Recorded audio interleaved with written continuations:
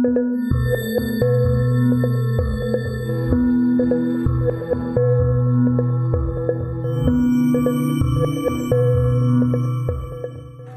back to the History of South Africa podcast with me, your host, Des Latham. This is episode 113.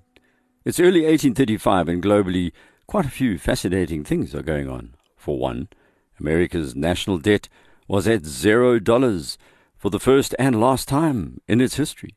Its president, Andrew Jackson, had survived an assassination attempt in January of that year. Also a first, but not a last. Mauritius had banned slavery on the 1st of February 1835, as South Africa had done in December 1834. The British had begun their counterattacks on the Xhosa chiefs who had invaded across the ceded territories into the Cape and wreaked so much havoc. The Sixth Frontier War was rumbling on. Another major event had been brewing for some time. The trekboers had been chafing under the rule of the English, and each new law that was supposed to protect the Khoekhoe from abuse and the ban on slavery led the Dutch descendants to recoil, seeing these as actions designed to destroy their way of life. It was a litany of abuse, as far as the Boers were concerned, including the horror of Slagter's neck rebellion, the bungled hanging of the rebels, the use of English as the official language, and they were under siege. It was all too much. These were the push factors. But there were pull factors. Those distant landscapes, those far-off mountains that seemed to beckon to the youngsters and people with adventure in mind. These beckoned towards adventurers like an African Medusa. The fact that the land was occupied was of secondary importance, and like Medusa, was imbued with malice and risk. Karel Trichardt met with Hintsa between the Kei and Bashee rivers and asked him for land, and was awarded a 90-year lease on 101 square kilometres near the Kei River. This was not what the British had intended with their segregation of the colony and the Xhosa areas across the Kei. Trichardt in particular was going to be a thorn in the English side. By now, other leaders of what became known as the Great Trek were starting to emerge. Piet Retief, for example, was a provisional field cornet in the Cape. He was quite happy to be paid to officiate on behalf of the British Empire, at least at this stage. For example, he reported to authorities he had discovered 15 settlers and 143 Xhosa living together in a nearby forest, utterly destitute. Retief was plagued by mounting debt, which is one of the reasons that he swallowed his pride and worked for the Brits, and was also beginning to have serious doubts about the quality of leadership on the frontier. He asked Albany, Somerset's civil commissioner Duncan Campbell, to appoint Louis Trichardt as the senior field cornet, but Campbell ignored his suggestion. This angered the Boers, as Trichardt was seen as a man of the veld, no one more knowledgeable. In October 1832, Retief sent Campbell a letter after the English official had rejected a burgher request to hold a protest meeting to talk about what was happening on the frontier.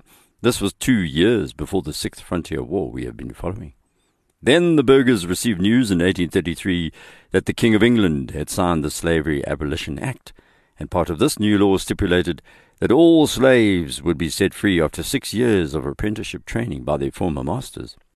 By that year, Trichardt was living alongside the families of the De Langers, Ludwig Botha, Jacobus Haman, and Jacobus and Reinier Grobler beyond the official borders of the Cape.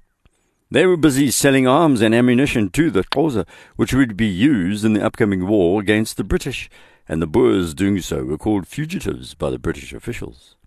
Trichardt and the others were doing more than just selling arms. They were also encouraging the Xhosa to resist the British. Louis Trichardt was soon named as a criminal for these activities.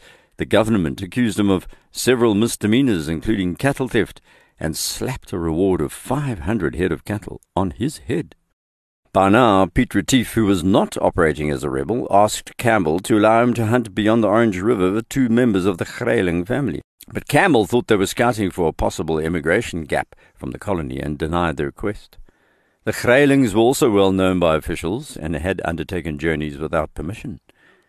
In 1834, the number of Boers leaving the colony accelerated even before the promulgation in December of the unbanning of slavery formally in the Cape Colony itself. The trekboers knew this was coming and wanted to take their Khoekhoe and other slaves and leave the territory. Every meeting of Boer families was dominated by the talk of moving inland to escape the accursed English and their emancipation. Which way to go? East towards the legendary Zulu king Dingaan, or through the lands of the Khoekhoe and the Bastards and towards Umzilikazi. Most had not made up their minds at all about leaving, including two of the most well-known future leaders of this trek. First was Andries Hendrik Potgieter from the Tarka district, an area of the small Karoo based on a plain near the Winterbach mountain range north of Algoa Bay. Many battles had been fought here over a century as the first farmers clashed with the San, who were the first people of this region. The second was Petrus Lafras Eis, who was a farmer in the headwaters of the Kei River that flows into the Indian Ocean on the north side of the modern town of St. Francis Bay. Petrus Eis, better known as Piet, approached the British authorities again for permission to travel into the interior to hunt. His real motivation was to scout for land. This time he was granted permission and also allowed to trade with the Xhosa and other people he came across. It's important to understand what was going on in southern Africa right now. It was a time of the British Empire imposing itself on both the Boers and the Xhosa. However, it was before the British had formally annexed Port Natal. Keep this in mind because you're going to hear that the Xhosa were going to protect some trekboers initially. Hintsa in particular understood that they were the enemies of the British, like he was, and he was very interested in using them as shields and buffers himself. Umzilikazi would come to the same conclusion in a short while, at least initially, before he realized that the Boers were after his land along the Upper Vaal and Marico rivers. It was Umzilikazi's experience at the hands of the Boers that was going to have deadly consequences for some of the trekboers. This was some time off, so let's take a journey into the strange period where the Zulu and the Xhosa did not refer to all whites as Amabunu, only the Boers. That was because the Boers' skin color was tanned, even a tad yellowish perhaps because of their part Khoi ancestry by now. The British, on the other hand, were pale pink, often sunburned. Yes, skin color is quite a miracle, really. Just when you get used to white and black, along comes pink and brown, mustard and fawn, or indeed caramel, almond, hazelnut, toffee, Java, espresso, ebony, or even deep ebony, or pale, fair, medium beige, and olive. A veritable cacophony of keratin, ripples of history that show up in the sunshine here in southern Africa. Petrus, aka Piet Eis, was one of the fair-haired Dutch folks who was also upbeat and a bit of a type A personality. People naturally liked him as he popped up at the Grahamstown and Uitenhage horse races. The British thought highly of him, so did the Boers. He was extremely fit, a very good horseman. Potgieter, on the other hand, was dark-skinned, almost 2 meters tall, bit of a giant, black hair and grizzled beard, a crack shot, and another expert horseman. He was deeply religious, always wearing his dark blue corduroy jackets and trousers, and his countenance was severe. He was called O Blouberg, Old Blue Mountain, on account of being so tall, and always dressed in a manner that became known as doppers. More about them as we go along. Potgieter's other odd characteristic was his straw hat with a green lining that he almost never took off. His dark skin and hair was offset by startlingly blue eyes, which would soften when children were around. He was feared by adults, but children were spoiled by this giant, and like Ace, he was bitten by wanderlust, and the interior beckoned. These two men, who looked so different but were motivated by similar philosophies, approached the British authorities once more and asked for permission to allow 3 separate hunting parties to head north. They were granted permission, and the first Boer party of 20 men and 1 woman left for Natal on the 8th of September 1834. They were joined by at least 24 Khoi servants and assistants. This was just before the 6th Frontier War had begun, but there was going to be a link, as you'll hear. Not only were the Boers selling ammunition to the Xhosa, they were providing them with intelligence at this stage. It's a bit like these days. The political class doesn't seem to understand what's going on amongst the diverse citizenship of South Africa. So this party of 20 headed out in 14 wagons and called in at Trichardt's farm near the Indwe River, sitting amongst the flickering flames, as author Robin Binks describes, discussing the news of the day. Then they continued through Hintsa's land, who was to come to a sticky end within a year, as you'll hear. When Hintsa heard that the Boers were looking for land, and Ace pressed Hintsa, that Xhosa region suggested they focus on territory between the Tsomo River and Umzimvubu. That is verdant and rolling countryside, perfectly suited to livestock and agriculture. Pondo chief Khoekhoe met them. He was friendly, and he gave them land on the east side of the Umzimvubu River, all the way up to the Umkomazi River, otherwise known as the Waterrivier. Khoekhoe was worried about Dingaan and wanted the Boers to be a kind of buffer zone. The Zulu were a constant threat, even though the raids had not worked out for that well-known person called Shaka. "How was the land you passed through?" asked Khoekhoe. "It looked lovely," admitted Ace. The Boers continued on their way. They weren't ready to stop just yet, heading up the east coast following Andrew Smith's route. You'll remember Smith's descriptions, and when the small party under Ace saw Natal, they weren't disappointed. Rich grasslands rolled from horizon to horizon. Wildlife wandered about in the thousands. It was a veritable land of milk and honey. "Only heaven itself could be more beautiful than these lovely lands," Ace said to his companions. It took them some time to reach Port Natal, arriving in February 1835, more than 2 months after the Sixth Frontier War had broken out. Waiting for them was British agent Alan Gardiner, who Ace sat with one night and said he wanted to colonize Natal on behalf of the Boers. Both discussed the importance of increasing the number of settlers as the traders were living in fear, surrounded by Dingaan's warriors and his chiefs.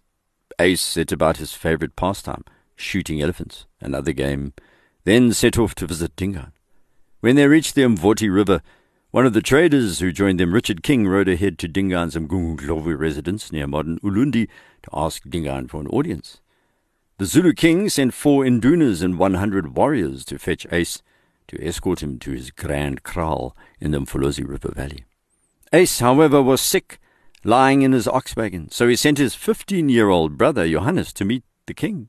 But they were delayed by the Tugela River, which was in full flood, so Dingaan sent more indunas to the Tugela to hear what the boy had to say. He was asking for land between the Tugela and the Mzimvubu to the south.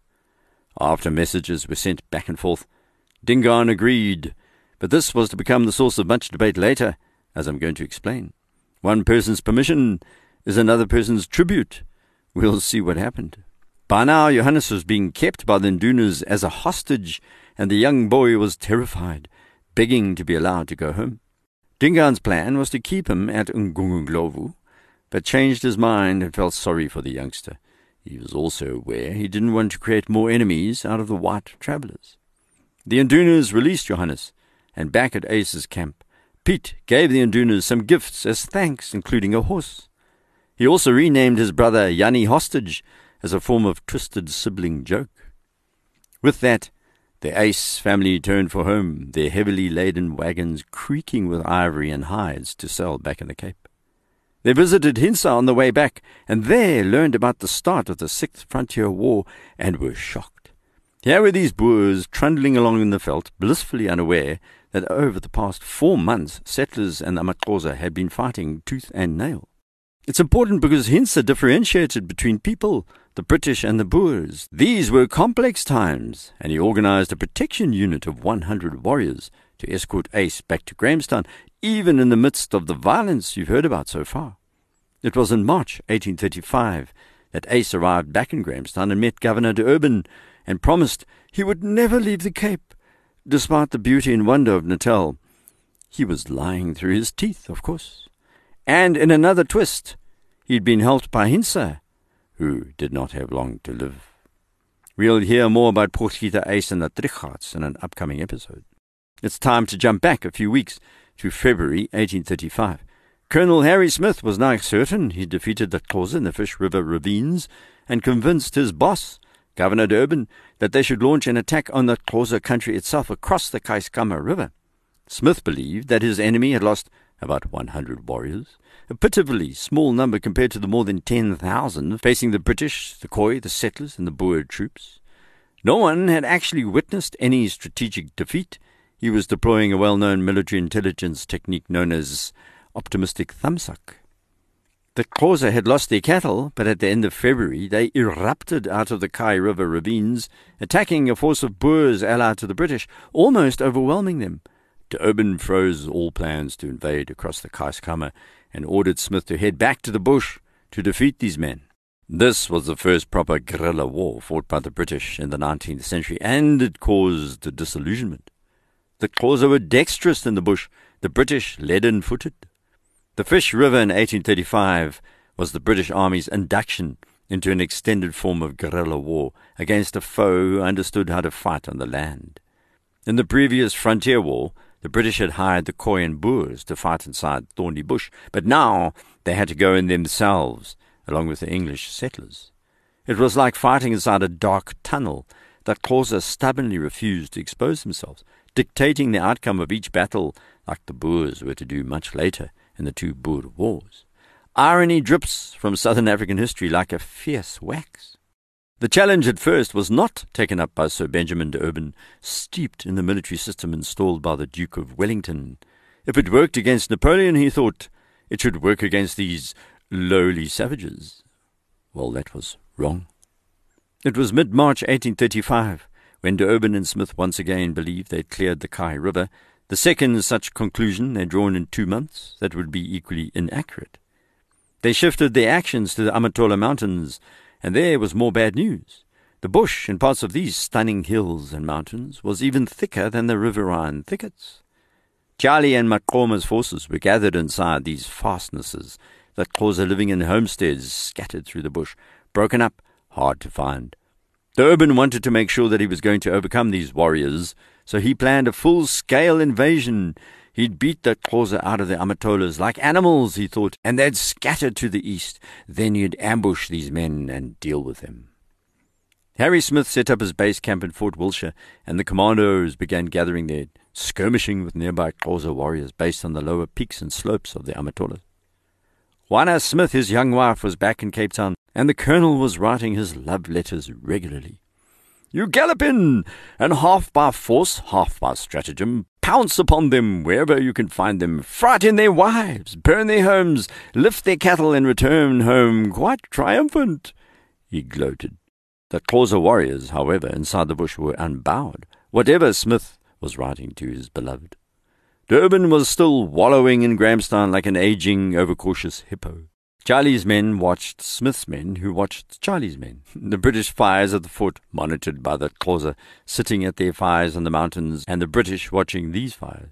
Waiting with Smith was settler Holden Bowker, who wrote, Colonel Smith went up the Amatola hills and looked down into the enemy's strongholds and smelt the smoke of the enemy's fires.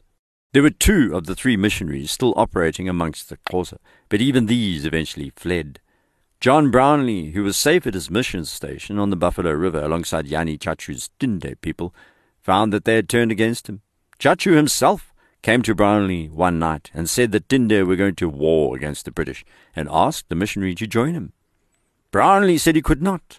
Other missionaries heard about this in Grahamstown and sent wagons to get him out. He refused. He and his family were going to pay for this stubbornness. All his servants fled, but 3 that night, and a little later the silence was shattered by the whistles of the Xhosa, who took all his animals first. Then the 3 Khoi servants ran off. There was shouting. The warriors began breaking down his front door, and Brownlee placed his Bible on the table in front of him and began reading the 46th Psalm. The door crashed to the ground. Brownlee and his wife and sons fell to their knees, and he said, Let us pray, as the Xhosa could be heard in the kitchen, then broke into their main room. Despite preparing to go quietly, something appeared to snap in our friend Mr. Brownlee, and he lurched to his feet, and that was some sight because he was over 6 foot tall. He forgot about Christian forbearance and humility and flung himself towards the Xhosa warriors, shouting. It was such a shock, they turned around and fled. But this was a short respite.